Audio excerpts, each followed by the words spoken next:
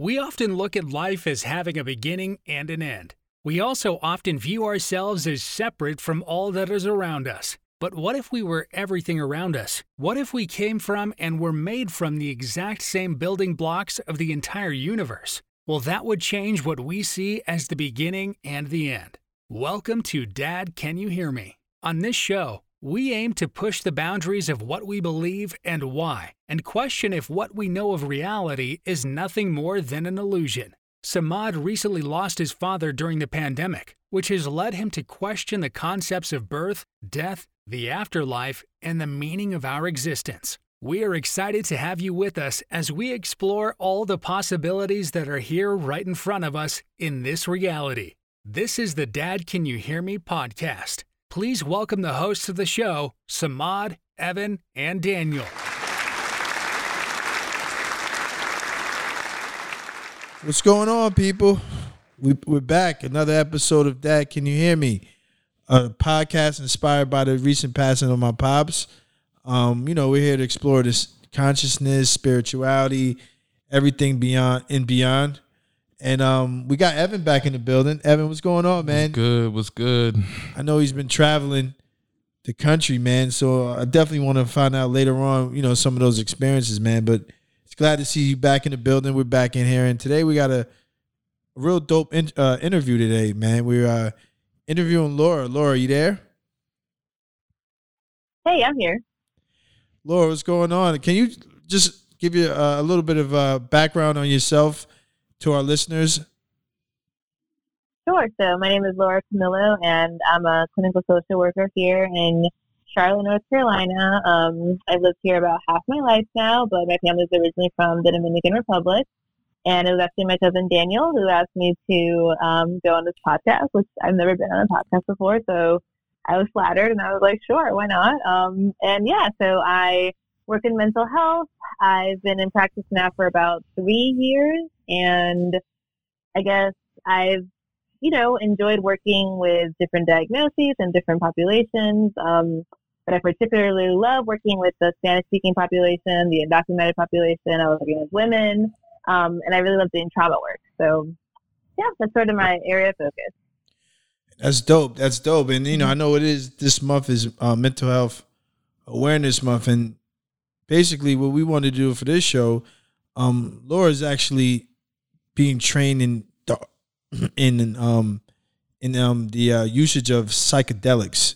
And that's true. I forgot to include that. Right. So, that's actually huge because it kind of aligns with this podcast and what we're doing because, after COVID, I feel like the consciousness of this world is kind of like stepping it up more or less, and things that we thought we judged and thought were maybe negative, we're realizing that some of these things have benefits, such as you see in like marijuana is becoming legal, which is huge, but psychedelics is even more intense and more like of a veil being revealed because for so long there was so much judgment towards psychedelics. If somebody took ecstasy or they took acid, the first thing you look at the person is they're crazy, right? They're going to hallucinate. They're going to, like, and it's like now the one drug that shamans used in the Amazon and parts of Mexico for, I don't know, beginning of time is now making its way to the West, into America, into, clinicians' hands like yourself. So that's huge. You know what I mean? Yeah, it's really weird. I mean, I never thought this is what I would be doing. Like, it's definitely been something that I've focused on in the last probably 9 years or so. It's been a while to get to the place where I could be trained in this and sort of, betting a lot on hope. I was really nervous during the last administration about what would happen with the research. That's not been something that's been, there hasn't been the ability to do the research that's needed for decades because of the Schedule I of all these substances and like the war on drugs and all this kind of political stuff. So I definitely feel really honored to be able to pick up where a lot of people had to leave off and to educate myself and how these could be beneficial experiences for people. Wow, that's huge. So, like, I know you said you've worked a lot with trauma and PTSD, and you know, a lot of times, you know, those post-traumatic stress disorder, these things get thrown around. But for like the layman person that doesn't really understand trauma or PTSD, can you give a little, I don't know, quick background on, you know, what these things are? Sure. So working with trauma, working with PTSD diagnoses, you do spend a lot of time doing psychoeducation, right? Like trying to have the person understand what this even means. And it means a lot on different levels of functioning. So the way that I explain it to people is there's a lot of different types of challenging events that can become traumas. Not every challenging event becomes a trauma, and not every trauma becomes post-traumatic stress disorder. And for like a proper diagnosis of PTSD, you have to meet criterion across these different aspects of how you're functioning, right? And I think there's a lot of focus on the PT part of PTSD, right? Like processing trauma, understanding trauma, like the way the trauma shows up, what it means in your body, right? Like the biology of trauma. And getting into that, like the SD of that is a stress disorder. So there really is a lot to learn about the physiological effects of trauma, or not even effects, is sort of like origin point. It's really important to understand that these harrowing experiences that people have, because some of them are really terrifying, like hardly vivid nightmares or hypervigilance, right? Like the constant scanning over your shoulder for potential danger, and then just feeling really cut off from yourself, dissociation, all these things that make it hard to feel like you're in touch with your own life and like you are not just at the mercy of everyday occurrences. Like that's what we're talking about when we're talking about PTSD. It's just basically the result of an overextended, stressed out nervous system. And it can be from one challenging event. It could be from like an onslaught of challenging events. You see both in people. But it's really, really hard for people to experience this. And I think part of the reason it's really hard is because the understanding of what PTSD is, I think, has been limited traditionally. Like, I think it's been more understood as something that was experienced by veterans, and that was still like decades of research and treatment and understanding, you know, what was happening with people who were coming back with like shell shock, they called it, right? So moving into then, well, there's other types of traumatized communities. You know, you don't have to go to war to experience extremely adverse effects on your nervous system, on your feelings of safety. So I don't even know. I feel like I could go on and on. Do you feel like that was dope, man? Like, go ahead, Ev. Yeah, no. My only question was, so what exactly drew you to psychedelics specifically? Like, just throughout your mental health studies, you know, I think with these substances, the kind of imagery your imagination can manifest might even be just as scary as those images you're getting from these conditions. So I guess it would be nice for you to educate people on how these substances can actually medicate and alleviate those experiences. Yeah, and I'm glad you bring that up, because I think that's something that I do love, kind of the conversation that's opening up around psychedelics and some of the stigma that's being lifted off the psychedelic experience. But at the same time, and this is something that I actually was reading about recently in the training course that I'm in, one of the effects of, well, this example was MDMA, can be an increase in anxiety. It can be an increase in feelings of rigidity for a moment, like fear of letting go, fear of reliving traumatic experiences, right? So they do come with that possibility. It's not always so uplifting and visionary and lovely. That can definitely happen too. It can happen in the same experience. But I think it is important to realize, like, especially when you're talking about people who've had trauma experiences, you don't quite know what you're going to get, right? Like, and there's ways to sort of guard against some of the worst of it. And then at the same time, sometimes people do need to go through the challenging part to get through that. but that generally, of course, like we want that to be done in a supportive environment and like a really safe environment. So, geez, I feel like, okay, what was the question? I feel like I lost it. No, you answered most of it. Yeah, I was just curious what drew you specifically to psychedelics. Oh, what drew me? Yeah. Well, I never expected to be involved in this. My whole life, I really wanted to be a writer. Like I was working in sort of freelance journalism, I guess, before I took a turn into mental health. And I loved it. I loved writing, and I loved interviewing people and hearing people's stories and, you know, the power of the narrative experience. And I guess I just never felt quite settled in it, you know, like I was in my early 20s and I was like, oh, I'm doing well enough for being like the recession. I graduated from my undergrad in 2010, and there weren't a lot of jobs for people with Latin American studies majors and English minors, which is what I had. Like, I don't, yeah, I didn't really know what to do with all that. But I was having a good time. Like, I was meeting interesting people and I was covering interesting stories. And then I just had my own psychedelic experiences, and I felt that there was so much more to the story than what I'd ever heard.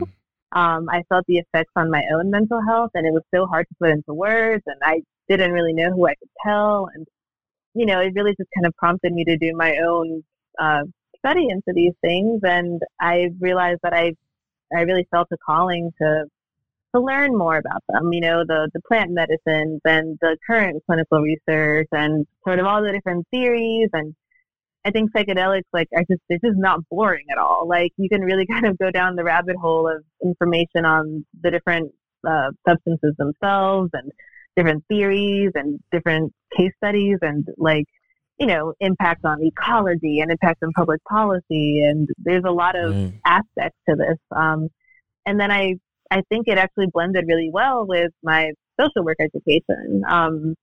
I only went for my MSW because I knew that was one of the ways that you could go ahead and eventually be certified to do this type of work. Like, you could go into psychology or counseling, and I liked the idea of social work because it really teaches you about, like, systems change, right, and community change. And I think that's a really natural partner to some of the potential benefits of the psychedelic experience, like, outside of the individual therapeutic experience. Dope. I mean, I like how you say too, and if we rewind a little bit, you say in regards to trauma, you said, you know, trauma has been limited in our understanding of what trauma is. And it's been only, like, PTSD has only been, like, kind of, like, associated with veterans, but, like, with, you know, in regards to the lane that you're going down with, like, psychedelics and stuff, we're realizing that trauma is bigger than just associated with that. Like, I know in the spiritual community, we look at it as trauma is like life is traumatic in itself. You know what I mean? Like, a child is born into this world, and when they're born, they're crying, right? Like, they're crying because they're scared. Right. And then their mom comes there and gives their comfort. And through the comfort, you know, then I guess, you know, their anxieties start to calm down. But, like, I don't know if you guys are familiar with Dr. Gabe Mate, but, like, he says that basically, like, if a kid is in his room, like, for, like, a couple months without any type of love or any type of light, the kid will actually die. Right. Like, and the kid can have, like, implicit memories when they get older of basically of their parents not, you know, that abandonment. Of that abandonment, right. And it's implicit, right? It's not even, like, in their awareness, which is traumatic in itself, right? Like, the kid can have these type of abandonment memories without even knowing why. So I think the thing with psychedelics in that we're moving to a place where of healing and trying to use different modalities of trying to heal, because a lot of times we could be traumatized and not even know we're traumatized. And not even, you know what I mean? I really agree with that. And, you know, you bring up sort of the experience of being a newborn and being an infant. And unfortunately, that is where a lot of people's trauma does begin. Like, unfortunately, that is not an uncommon experience that people don't have the support that they need to feel safe from a very early age. And, I think kind of partnering that with like my social work education, it's the question of why, right? Like, why don't children receive the care that they need? Well, because their caretakers aren't well, right? And why aren't their caretakers well? Sometimes it is isolated mental illness. Oftentimes you're looking at social problems and systems issues and intergenerational trauma, and that being affected by intergenerational systems issues and policy issues. And like, coming into our world is definitely potentially a trauma, or it can be a challenging experience that is padded by protective factors so that a person can learn resilience, can learn to thrive, can learn to navigate those challenges. And what trauma is it's like kind of, in a sense, the opposite of that, at least for a while. Like it's the experience of not feeling safe enough in your container in order to step into yourself in a deeper way. Like it's really hard, to see the ways that people are so separated from themselves. And, I can talk about it on like a more clinical level of just like, dissociation and Sure. The way that the nervous system is sort of overloaded, and therefore you experience it as, not being well. And sometimes that's helpful to like explain that to people, the sort of biology of it, but I don't know that it makes it easier to talk about, right? Like we can categorize symptoms all day long. You're still talking about a really, really hard experience for people. No, definitely. So would you say like were you going to say something? No, go ahead. I was just going to say, like, would you say the explorative nature of psychedelics is like what makes it so useful in medicating these issues? Like I've heard from enough people who have taken psychedelics, I have, that it's like this spiritual journey, and like even early civilizations for, kids who were coming of age and needed to turn to men or turn to women, like they took these psychedelics and went on this spiritual journey and discovered themselves. Like is the explorative nature like a really big part in medicating these? Yeah, I think, anybody who's interested in just other cultures or history and just the ways that people have lived, like at some point, I think your attention has to turn to how people have related to altered state experiences, right? And sometimes they didn't come from plants. Like sometimes people find other methods, trance states and things like that, but oftentimes that has been accompanied by drugs, by like being high. And, the thing is, like, we have a really weird relationship to that experience in this country. I think a lot of times because of how political the questions around who gets to alter their experience and how have become. But if you're looking at the ways that, cultures around the world have used and do use, plant compounds, or just, the way they value the altered state experience, it's in community, right? Like, it's not with the fear of persecution. It's with the encouragement of your loved ones. I'm not by any means like an expert in peyote and that tradition, but I remember that I watched a really interesting presentation by this anthropologist who talked about the peyote consumption in, I think, the Huichol people, and how they start from the time they're very young. It's like this ritual. The whole community goes and partakes together, including very, very young children, but it's done in such a supportive environment that like people are sort of looking for any potential risk, right? And like there's also the understanding that they know how to use the plants after so long of interacting with it, right? They understand dosing and adverse effects and things like that. And the people who worked with this woman, like they've found really no adverse effects on this culture. And they used peyote throughout the lifetime generally. And you weren't pressured to, like, if you didn't like it, you didn't have to. And if you did like it, you were sort of like taught how to use it and how to use it in the context of your culture, right? Which I think is what we really don't have in the U.S. We have so many like experiences available to us and not a lot of ability to have a long sit with any particular way of doing things generally. Absolutely. No doubt. Just listen to what you're saying in regards to like the other countries. I think the paradigm is shifting in this country where like the West has been under this masculine kind of way of thinking that everything is like empirical, research, and has to be proven. If you don't see it, it doesn't exist. And I definitely believe in science 100%. But I do believe like we're kind of like combining like a feminine kind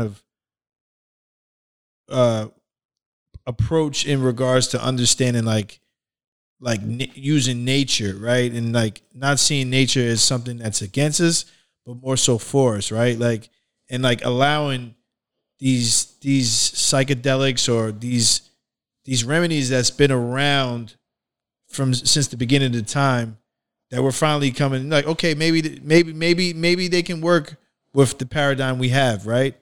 Maybe we can incorporate it, because I think that's been the problem. It's been real, like, from my interpretation, is we've been under like a real input output kind of situation. You know what I'm saying? Like things are just black and white. Yeah, it's always like black and white. Yeah, it's always has to be black and white. So this is trauma, so this is how you solve it. But like, obviously, you know what I'm saying? Like we've done a great job, but there's always something missing, because there's a piece missing. You know what I'm saying? The ability to have trust and love. Like, the thing about psychedelics is that you're seeing, and even with marijuana being legal, there's a sense of trust that's happening, like collectively. We're believing that even though we were taught these things were negative, we're believing that these things can work. You know what I'm saying? Yeah, and going on beyond like relying on pharmaceuticals. Yeah, like, you know what I'm saying? We're going beyond relying on pharmaceuticals. We're saying, okay, it's like the placebo effect, but like that's like it's like when you're young and your mom knows best. Yeah. See what I'm saying? Yeah. Your mom might have been, whatever, like, grew up in the South or however, and like, hey mom, your mom or your grandmother gives you this remedy and you believe it. Yeah, no, I mean, that's why they call her Mother Nature. I mean, you don't even realize that the resolution was here the whole time. Exactly. And I think with the psychedelics, that's where we're going. Yeah. You know what I'm saying? Yeah. And, just imagine if instead of this, like, political agenda that happened in the 60s with the war on drugs and completely throwing out all the studies that had been done and putting a freeze on research in this country, and then policing the rest of the world so that the rest of the world basically had to follow our drug laws to some extent, because if they didn't, they were in trouble, right? Like, that put a stop on science and a stop on research for decades, right? So, like, if we say that we are, in fact, this scientific society, right? Like, if that is what we value, research and evidence and statistics, okay, then, like, do it, right? Like, then actually allow it to happen. Don't stop science. Don't halt to the thing that you say you're valuing. Right, that too. Yeah, for the people that are going to refute, pretty much anything that's solved by nature, what like positive results, I guess, can you share that you've seen throughout your research and maybe even experimentation, I guess? I don't know if that's the right word. Yeah. So I think one of the coolest things that I got to do was when I was finishing my master's, you have to do a research project. It's not exactly a thesis. Like, a thesis is sort of like your own research. This is a capstone. It's sort of like you're putting together an argument that you could put to the test, right? Like, you're preparing to do the research, basically. And I decided to do mine on the potential benefits of psychedelic assisted therapy with the Latinx population, right? You can call that like Latino immigrant or, Spanish speaking, first generation, however people sort of want to identify. And it was challenging. Like, I had to really comb through a lot of different types of material to put it together. But the argument basically was, like, you have this population in the United States that continues to grow, the, general Latino population, which is encompassed of so many different types of people with so many different types of cultures and histories and all this stuff, right? But a lot of them are not accessing care in the way that they need to. A lot of them are not having their symptoms recognized as the symptoms that they are, because of sort of this gap between the cultural understanding of health as we know it and mental health as we know it, and how other cultures do this, right? Including the different Latino cultures.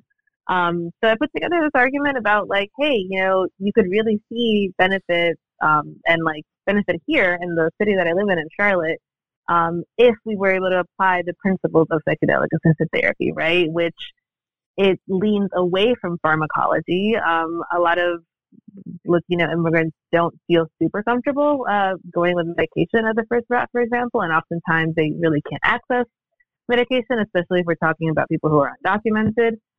So this is a shift from that, right? Like you're not using that model of ongoing prescription. You're using a model of like plant intervention or sort of like ritualistic intervention, which is generally kind of more common in other cultures and in different Latin cultures. And so that was just sort of the beginning of the argument. And I went on into different sorts of like diagnoses that it could benefit. You know, we're talking like substance use disorder, so alcohol use disorder, you know, we're talking depression, anxiety, trauma. And it was a pretty long project. It was like a 5-month project. And at the end of it, I think I had a pretty solid case. And that's my hope. Like, I hope to be able to like put these ideas to the test. But those are the benefits that I'm really interested in exploring. And then I'm also really interested in looking at things like the research into like eating disorders and body image and psychedelics and end of life anxiety and psychedelics. Like those things are also really, really interesting to me. Dope. That's dope. Well, let me ask you a question. I don't know if you were able to see this. There was a documentary in regards. This was more in regards to the legalization of marijuana. It was on Netflix, and actually, they're actually having research now. I forgot the gentleman's name, the brother, man.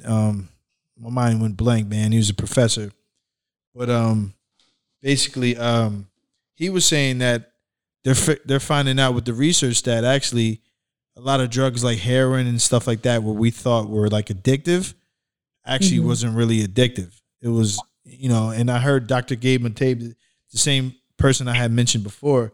He's done it. He's out of Canada. He's dealt with a lot with addiction, and he said that it's actually where they thought it was biological and these different things, and you know, addiction was disease. He actually said that the cause of disease of addiction is actually relationships. You know what I mean? And it's actually like a lack of love. You know what I mean? Yeah. So what are your thoughts? Like, so basically, both of these professors are like high level, you know what I'm saying, like substance abuse, drug addiction. And they're basically saying like from their research and what they, you know, of the veil of what they came to understand, that we've been taught that it's all genetic based, it's disease, and it's not really that, like, you know what I mean? Which is interesting. So I don't know. What do you think? Yeah, so I think the addiction as disease model definitely has a really useful purpose. And part of that purpose is the addiction as disease model reduces stigma compared to the addiction as moral flaw model, which I think is definitely still part of some people's approach and society's approach to people with addiction issues. This understanding that it's like a failure of your character, right? Like you're not strong enough of mind or sound enough of character in some way. And I think looking at it as a disease has been helpful. And I think there's elements of the disease theory that are helpful in people's recovery. I do think that it can be limiting because it can leave out, well, that relational aspect, right? So when I think of something like alcohol use disorder, right? Like I think, okay, well, that is a maladaptive coping mechanism. You know, at some point, a person learns that this is the way you feel good. This is the way you feel better than you do when you're sober. Because when you're sober, well, what's going on? What's going on for anybody? It's relationships, it's jobs, it's everyday stuff. And if your everyday stuff is not supportive, if like your emotional needs have not been met, then you're going to have maladaptive coping mechanisms. And some of those could be addictive to you. Right? Like not everyone who's tried heroin gets addicted to heroin.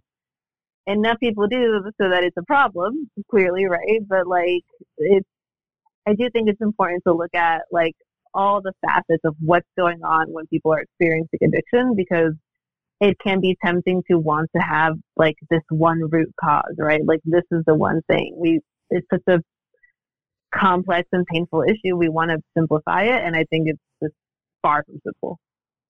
No, that's dope. Actually, everything you said is what Dr. Matei said, actually.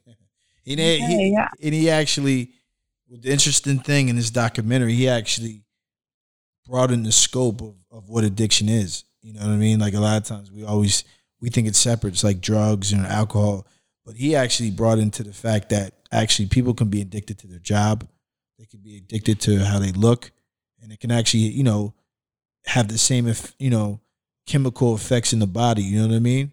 Without even taking a outside substance, which was kind of interesting. You know what I mean? What parts? Yeah, and go ahead. No, you go ahead. You go ahead. Well, I was saying that sort of goes back to some of the stigma around psychedelics, right? Like, really, it's tough to abuse the psychedelics, like for all sorts of reasons. It just doesn't have the same kind of chemical, or most of them really don't have the same chemical profile. You can abuse anything, but the likelihood goes down with things like mushrooms or, you know, LSD and things like this, ayahuasca, right? Things that are sort of tough on the body to take on. But yeah, I don't know. I lost my train of thought on this one. I get really excited about all the stuff we're talking about, and then I'm like, oh, I don't know where I was going. No, I'll try not to interrupt. That was my bad. I was only curious what psychedelics, which ones have drawn the most interest to you? Like, I don't know if it's like a sibling mushrooms. I'm probably butchering the name, or LSD, or which ones have drawn the most interest? Oh, man. I mean, well, recently I've actually been thinking that I don't know very much about ketamine. And I think part of that is a little bit of like this really niche, stupid thing that is termed psychedelic exceptionalism, right? Like this understanding that certain drugs are, you know, just better than others. And I think I sort of had my nose down, or looked down my nose at ketamine for a while, because I was like, how could that be helpful? Like, I don't get it. You just dissociate, like, but it's, I mean, clearly there is benefit to it. Like, so many people are reporting these positive effects for depression. And I did a year at the VA here in Salisbury, North Carolina, and I learned that the VA that I was at was actually doing ketamine treatments, which I thought was crazy. I was like, what? Like, the military hospital is doing ketamine treatments? So that's been interesting to me, just to sort of realize, like, oh, here's a psychedelic treatment that is gaining a whole lot of backing and accessibility, and I've sort of not even looked at it, because to me it's like not one of the real psychedelics, right? Like, whatever that means. So that's been one. And then I really, really, really deeply just love psilocybin mushrooms. Like, I think that they are just such a gift from nature, and I would love to be involved in research with psilocybin. And then LSD too. I think LSD also, there are a lot of people who I hear sort of not value that experience because it's not like a plant experience, or like, you know, a fungus. It's not quote unquote from nature if it's been made in a lab. I think that's a very limited definition of nature. We're nature. Like, it's people who make it, right? So I think there's a lot that can be done still with LSD research, and I'm excited to see where that goes. No, that's dope. And I'm just thinking in regards to like the ketamine, like, you know, it's so interesting because like a couple years ago, you know, I work in school in Brooklyn. You know, we had to make sure our kids was not in the bodega taking K2, you know what I mean? Out the bodega to the point where now is we're realizing that, you know what I'm saying? Like you're saying, like, this is actually an efficient treatment. You know what I mean? I'm in this, you know, if a dismissal, you know what I mean? I'm having kids, yo, bro, you know what I'm saying? You in the bodega looking for K2 was good. You know what I'm saying? Like, now at the same time though, I think about like, oh God, well, who knows how these kids are doing this, right? And like, just like, I am all about people having, you know, access and the ability to change their own minds, right? At the same time, I'm also aware of like, okay, like, it's not always going to be a positive experience if it's just done any which way. Like, there are definitely ways to promote just a calmer experience, a safer experience. And as I get older, that's definitely what I look for. I'm like, okay, let's make sure everything's chill, everyth's safe. No, that's the most important part, man. Like, you know, safety. But I think so. There's two questions I have. Like, I know you and Evan were saying in regards to alternate alternating your consciousness or your mindset or your mind state, I guess. From a clinical standpoint, don't you think that we always go through different altered states of consciousness? It's just like now we're realizing that certain drugs can help us in that process where before we were scared of. Because I feel like COVID changed our sense of consciousness. A lot of us was in an altered sense before, of what we were before. It's almost like COVID to a degree was a psychedelic. You know what I mean? That's so interesting. I hadn't thought about the application of the pandemic as psychedelic experience, right? But I mean, maybe, right? So like, what are the things that can facilitate that altered state or like that non-ordinary state of consciousness? And extremes tend to help with that. Some people will play with, fasting or sort of putting your, like things like breath work, right? Like breathing rapidly and kind of like overexerting the body in a way to shake up your nervous system and how it usually works and to trigger yourself in different ways.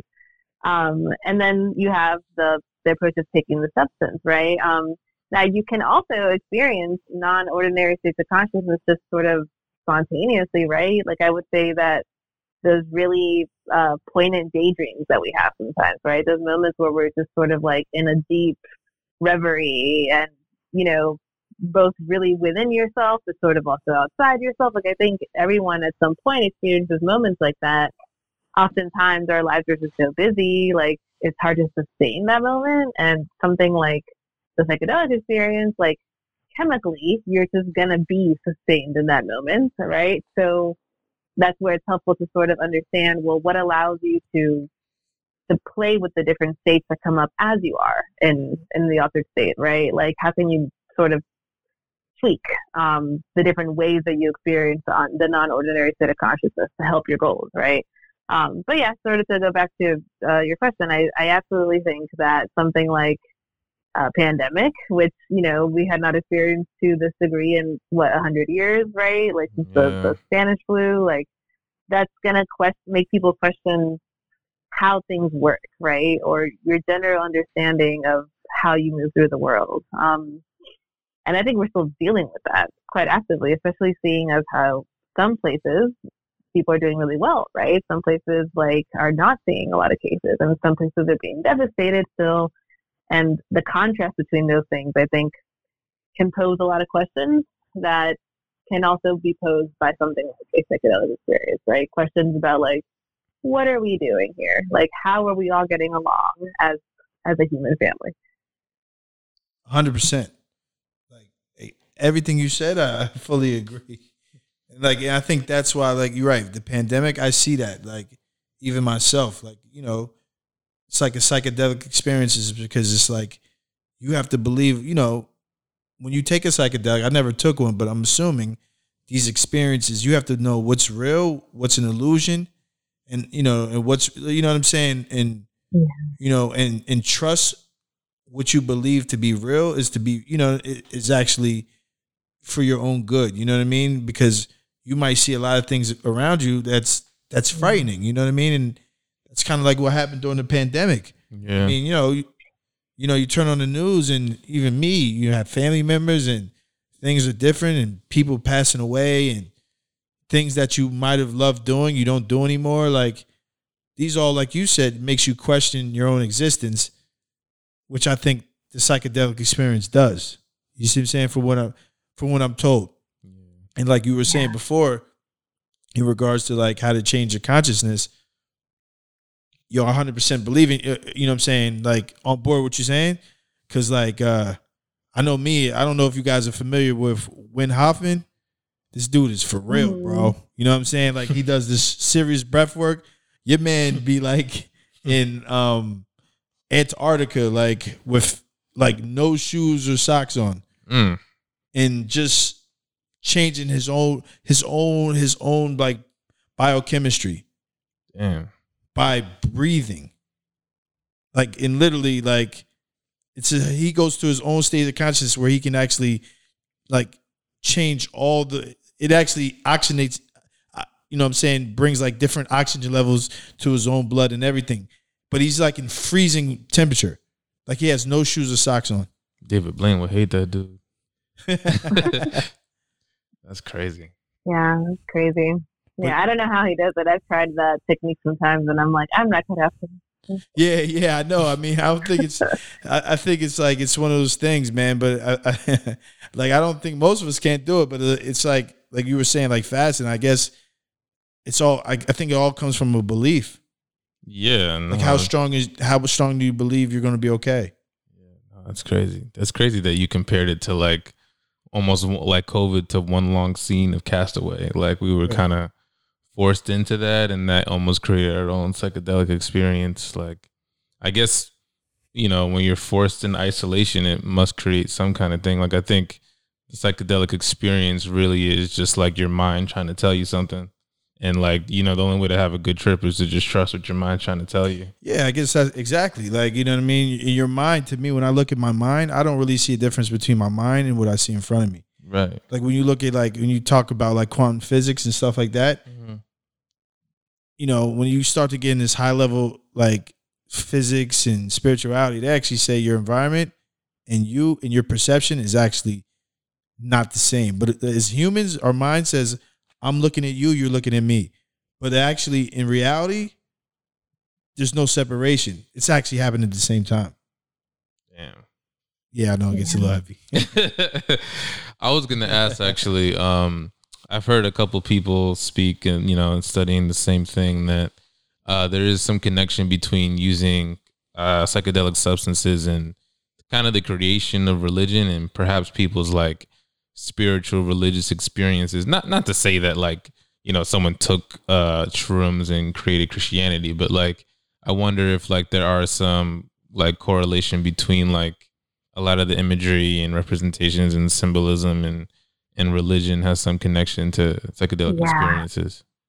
Like if I could turn back time, I would love to go back to the creation of like, you know, Hinduism, right? Like the origin point of that, because it is so wild, the things that people see when they're in an altered state. And it's not everyone, and it's not all the time, it's not every experience, but I mean, there can be some truly just difficult to explain, awe-inspiring experiences. And sometimes they feel, I mean, very much like, oh, that's from this one culture, right? That's from this one myth. Like, and, you know, there's a lot of theories as to what's going on with that. I don't think anyone really knows.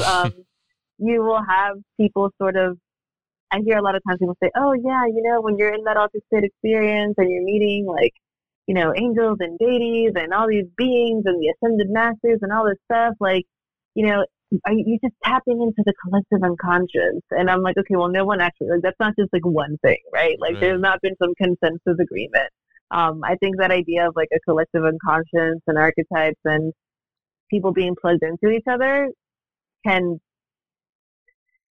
it explains a lot. Like, it explains a lot of how we interpret the world, right? We do look to one another to create cosmologies. People don't have their own individual cosmologies. When they do, that's generally worrisome for other people, right? Like, that's generally sort of like, wait, where are you at? Like, you're somewhere else altogether. When you come together and you have a culture and you have this understanding of, well, what's happening, like, then I think it's a lot easier to sort of see how some cultures could have used the plants or experience or the altered state experience to inform their religions. But I mean, at this point, it's like, it's so hard to know that stuff, right? Like when you're talking about the big religions, they're so old, like it's so far away now. And I think it's a big mystery. I don't know. I think it's one of the most exciting challenges for like the clinical field, right? Because I think the clinical field still wants to focus on things like reduce PTSD symptoms, right? Reduce depression, reduce anxiety, improve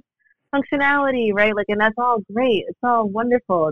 People do experience stuff that is so hard to explain and so hard for people to wrap their brains around. And I think that's going to pose like a really interesting challenge for people who are going to clinically be administering this treatment to other people. But I think you hit onto like an interesting topic in regards to like collective unconscious and the archetype, you know, archetypes and like Carl Jung kind of thing. because, you know, that's the stuff that I actually am into myself. And it's like, I think that with the psychedelics, and I love to see the marriage between religion, spirituality, and science, you know what I mean? Because they've been like, you know what I mean? They've been, traditionally, they've been kind of like on the, you know, kind of like the Celtics versus the Lakers, you know what I'm saying? They've always been like rivals, you know what I'm saying? Opposite sides, yeah. Opposite sides, you know what I'm saying? But like, really, they're in the same team, you know what I'm saying? It's just like two different perspectives, you know what I'm saying? And like, I'm glad you say like the collective unconscious. I feel like we're now coming out of the collective unconscious, because now we realize that we all, you know, everyone is, like you said, right? We all learn from each other. Even myself, we've always been conditioned when we was kids that everyone's operating separately. You know what I'm saying? Like, so if I had mental illness, I don't talk about it. Why? Because I'm going to get judged, because no one else is going through what I'm going through. You see what I'm saying? Like, there was like a veil. But now everyone's talking about mental illness and people being more vulnerable. So now it's just like the collective unconscious is shifting, because like now it's like, okay, no, we all are going through it. Different experiences.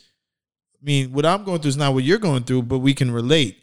But like, I know when I grew up, if you were going through anything, it's like, oh no, man, you can't talk about it, because, you know what I'm saying, something's wrong with you. Like, you know what I mean? Like, right, you were better off internalizing it. Yeah, because it's like your image, it was the most important thing you want to preserve. Yeah.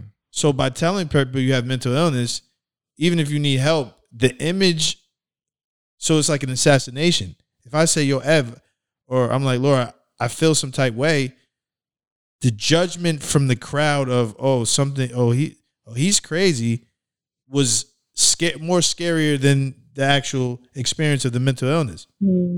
Yeah, no, for sure. Like, Laura, do you think people are more open to addressing their mental health? Like, I would say probably in this way, they're probably even more comfortable than they would traditionally be.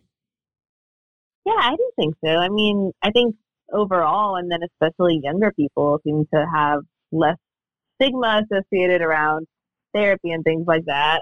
Maybe some issues around accessibility of therapy, like that's a whole different story, I guess. So, but I think there is more understanding of just what mental health means and how it's not about just kind of bucking up and, being stoic and sort of just pushing on. How, like, we've tried that, I feel like, right? Like, we've seen examples of what happens when you don't address your own emotional health, and it blows stuff up. Like, and it's not sustainable. It's not sustainable for individuals. It's not sustainable for communities. Like, something that is really interesting for me is when I work with, like, immigrant clients and I ask about mental health and the family background, people are like, what? Like, I don't even know how to talk about that. Yeah, my aunt was crazy, but I don't know what type of crazy she was, right? And I'm like, well, it's really helpful to know, right? Like, and I used to kind of get caught up in that, like, oh, I wish I knew what diagnosis her grandma had, right? And at this point, I'm sort of just like, yeah, that'd be helpful, I guess. But I think it's more important to understand that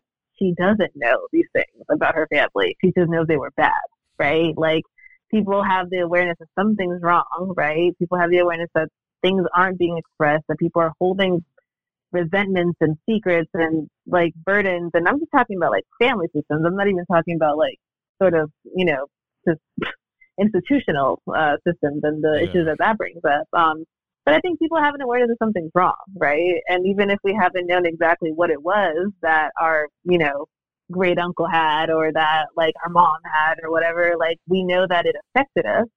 Talking about trauma, like, one of the adverse experiences that a child can have is just caretakers who aren't well. And you cannot be well in so many ways. It doesn't have to be diagnostically, right? Like, it can come up in just a lot of different types of presentations. And I really do hope that the trend of talking about these things openly continues, because, like, definitions of mental health and wellness, like, I think a lot of times people feel like, oh, it's in the hands of professionals, right? Like, professionals are the ones with, like, the diagnostics and the different screening tools and things like that. But I also think, like, as communities continue to do their healing and do their healing work and help heal each other, like, we can determine a lot about what's even going on, right? Like post-traumatic stress disorder can turn into post-traumatic growth. It doesn't just happen in an individual, it can happen in systems and communities too. So I think like as you continue airing these things and feeling out where you feel safe enough to talk about these things, it has ripple effects, and it allows people to like move on and not continue in these sort of like ongoing trauma patterns over and over and over and over. No doubt. Very true. No, it's true. And everything you said, and it's interesting you said in regards to like systems. And, a lot of times we think system, we only think system is like maybe like, institutional or white supremacy. But like you say like, like you said, intergenerational systems within families. Yeah. Like for me, I actually have my own interpretation of system. I look at system as any collective thinking. Like, you know what I mean? Like collective thinking that leads to policy, that leads to racism. You know what I mean? But it's like, it's a group of thinking that has like power. That's the agenda. You know what I mean? And, when we can look at systems as, like you said, multidimensional, we start to understand, you know what I mean? Like instead of looking at, you can see systems on a bigger level, which can help you heal. You know what I mean?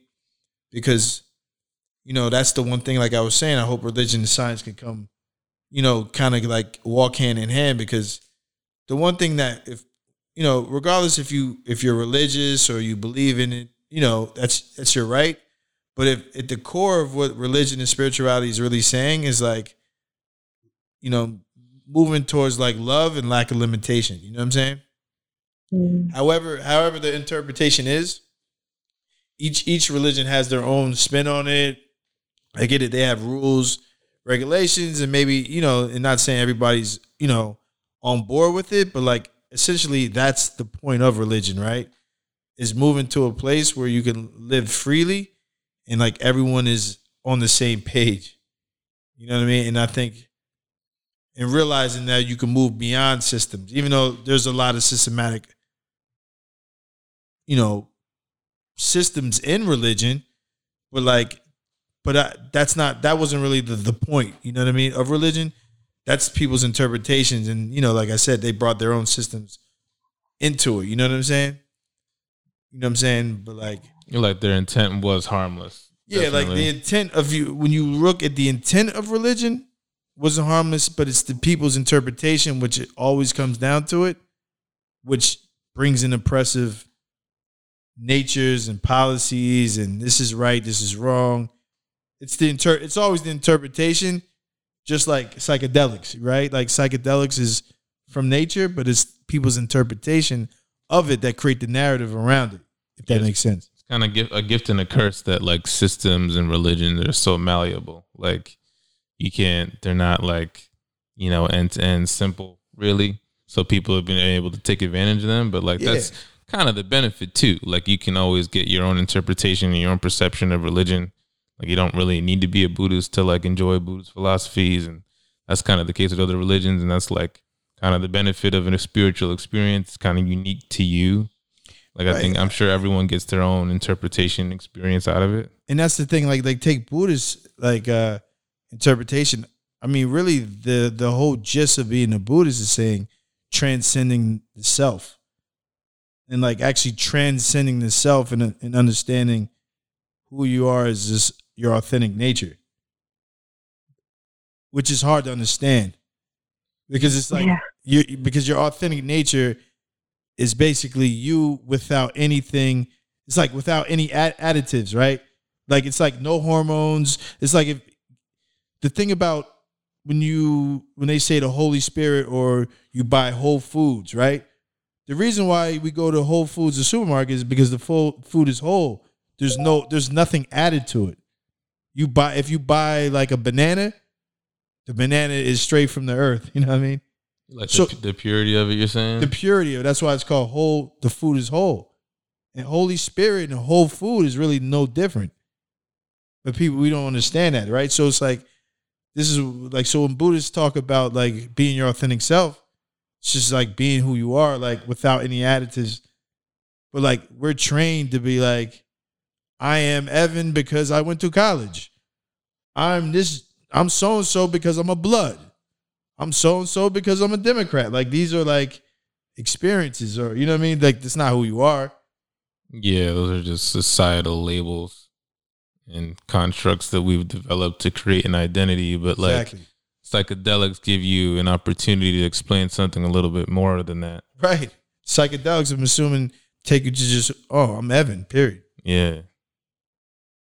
Yeah, I think that being able to play with your identity is something that can be lost without even going through necessarily like, clinical trauma and things like that, right? Like you can just sort of get into a way of being, and altered state experiences can help you cope at those things, can help you approach newness without as much fear. Like I think especially when we're talking about PTSD, like a huge part of why it is hard with people with PTSD to address their trauma is because of avoidance. But I don't mean just like, it's not just like, oh, I don't want to think about it, right? It's like a deep, your nervous system is avoiding these triggers so hard, right? Like it's, in a way, it's like your nervous system is stuck, it's frozen, it's not able to contend with the idea that you can think about what happened, and what happened doesn't have to be happening again, right? That there can be another way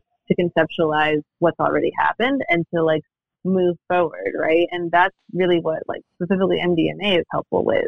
It inhibits the fear response in your brain. So when you are faced with your stuff, like all that stuff that you usually are avoiding, not even consciously, but subconsciously avoiding in order to not feel the brunt of how hard it is, it's less hard. Like it's there with you, and you're able to read it. And it's not necessarily like a smooth experience for people. Like it can still be really emotionally challenging, but especially like in the right type of environment, you're able to be supported through that challenging experience versus like locked up by it, as you've already been locked up by it long enough to have PTSD.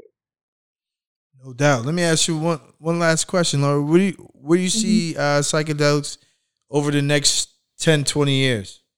Ooh, so I am I don't want to say I'm afraid because I don't like how that sounds, but I'm concerned about the intersection between like our socioeconomic system and our for-profit healthcare system and the opening up of a psychedelic model.